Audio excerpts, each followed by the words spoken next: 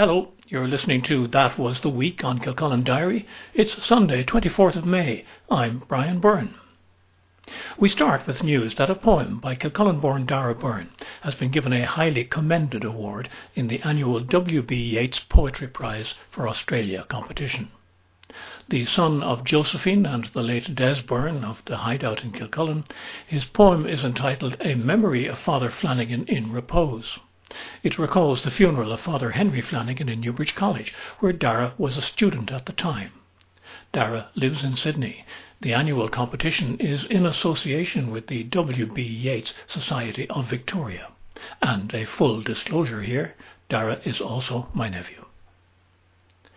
Transition year students at Cross and Passion College have been awarded the Localise Youth Volunteering Award in recognition of the volunteering that they are and have been involved with. Among these is an initiative to make very much appreciated comfort teddy bears for children recovering from heart surgery. Organising Halloween parties for the CARE community clients is another, as are 121 Digital, teaching older people in the community to use their digital devices. They also organise intergenerational coffee mornings, and they did a CPC Temple Street bake-off and more. A project to record people's experiences during the COVID-19 situation has been set up by the Kildare Library and Arts Service. The concept is to have people of all ages, though especially those who have been cocooning, write down their thoughts and ideas during the pandemic period. The library service will provide a notebook to anyone who wants to take part. In return, the library asks that the book, or some of it, be shared with the library service for their digital archive. Contact L. Russell at kildarecoco.ie or phone 045 44 8318 and a notebook will be sent. An application by Kilsaran to extend a tile manufacturing building at its Brownstown site outside Kilcullen has been granted by Kildare County Council, subject to conditions.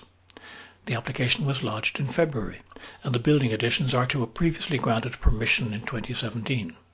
The extensions include lean-to additions for carpentry and materials storage, extra offices and welfare facilities, a new bagging shed, and related works. Further work has been taking place along Pinkeen Stream by Kilcullen Community Action. With the official return to work by the CE scheme workers last Monday, sections of the bank have been cleared with help from Albert Keenan and his digger. They've now been seeded with new grass. A writing competition for 6 to 12-year-olds has been organised by Kildare Library and Arts Service with a closing date of 31st of May. Participants will write a story inspired by a Kildare monument or local folklore of between 300 to 500 words. There are 2 age categories, 6 to 9-year-olds and 10 to 12-year-olds. All entries will be accepted by email only. Submissions to manuthLib@kildarecoco.ie. A book of photos of people in the Brannockstown area to raise funds for Pieta House is an idea being developed by a group of people from the village. The concept will also provide a photographic record of local people in their homes during the period of coronavirus restriction. We think it would be a nice way to capture this unique moment in time while most of us are at home, says Agnes Keohane, one of those behind the project. Though the conditions were far from the balmy weather that we've had over the few weeks, work planting the window boxes for Kilcullen in Bloom got underway on Saturday.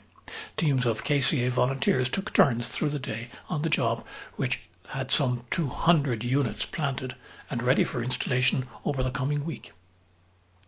500 comfort parcels were assembled in Kilcullen Community Centre by members of the County Kildare Red Cross Community Support Unit. They're for distribution to people who are isolated at home during the coronavirus situation. But in addition to providing snacks and other treats, the gift packs are also aimed at encouraging some of the recipients to leave their homes for short periods by including light protection of face masks and gloves. Local Red Cross representative PJ Fagan says there are people scared to go out. So what we're doing, the whole idea of the comfort packs is to enable people to move on and get out of the isolation. Some of them are there for 8 weeks now. So we're giving them the mask to tell them, listen, it's safe to go out and put on the mask and to take that first step. Because we're coming across people that have a real fear of going back out into the community now. So this is just a way of of trying to enable that. And this is all going to be distributed through the community guards and all the volunteer organisations throughout the county. A query about when or whether the Bank of Ireland branch in Kilcullen might reopen has received an inconclusive reply.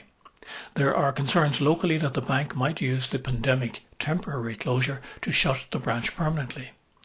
Councillor Tracy O'Dwyer wrote to the bank's regional management last week, expressing her concern, and those of constituents, that the branch may not reopen after the COVID crisis is over. She was told that as the course of the pandemic remains unclear, and social distancing is likely to remain in place for some time, that we cannot be definitive regarding the next steps at this stage.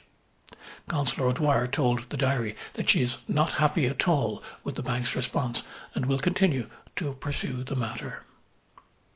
Finally and sadly, there were 2 deaths of Kilcullen residents during the week, Jerry Lamb from Nicholastown and Tessa O'Rourke from the old courthouse on Main Street.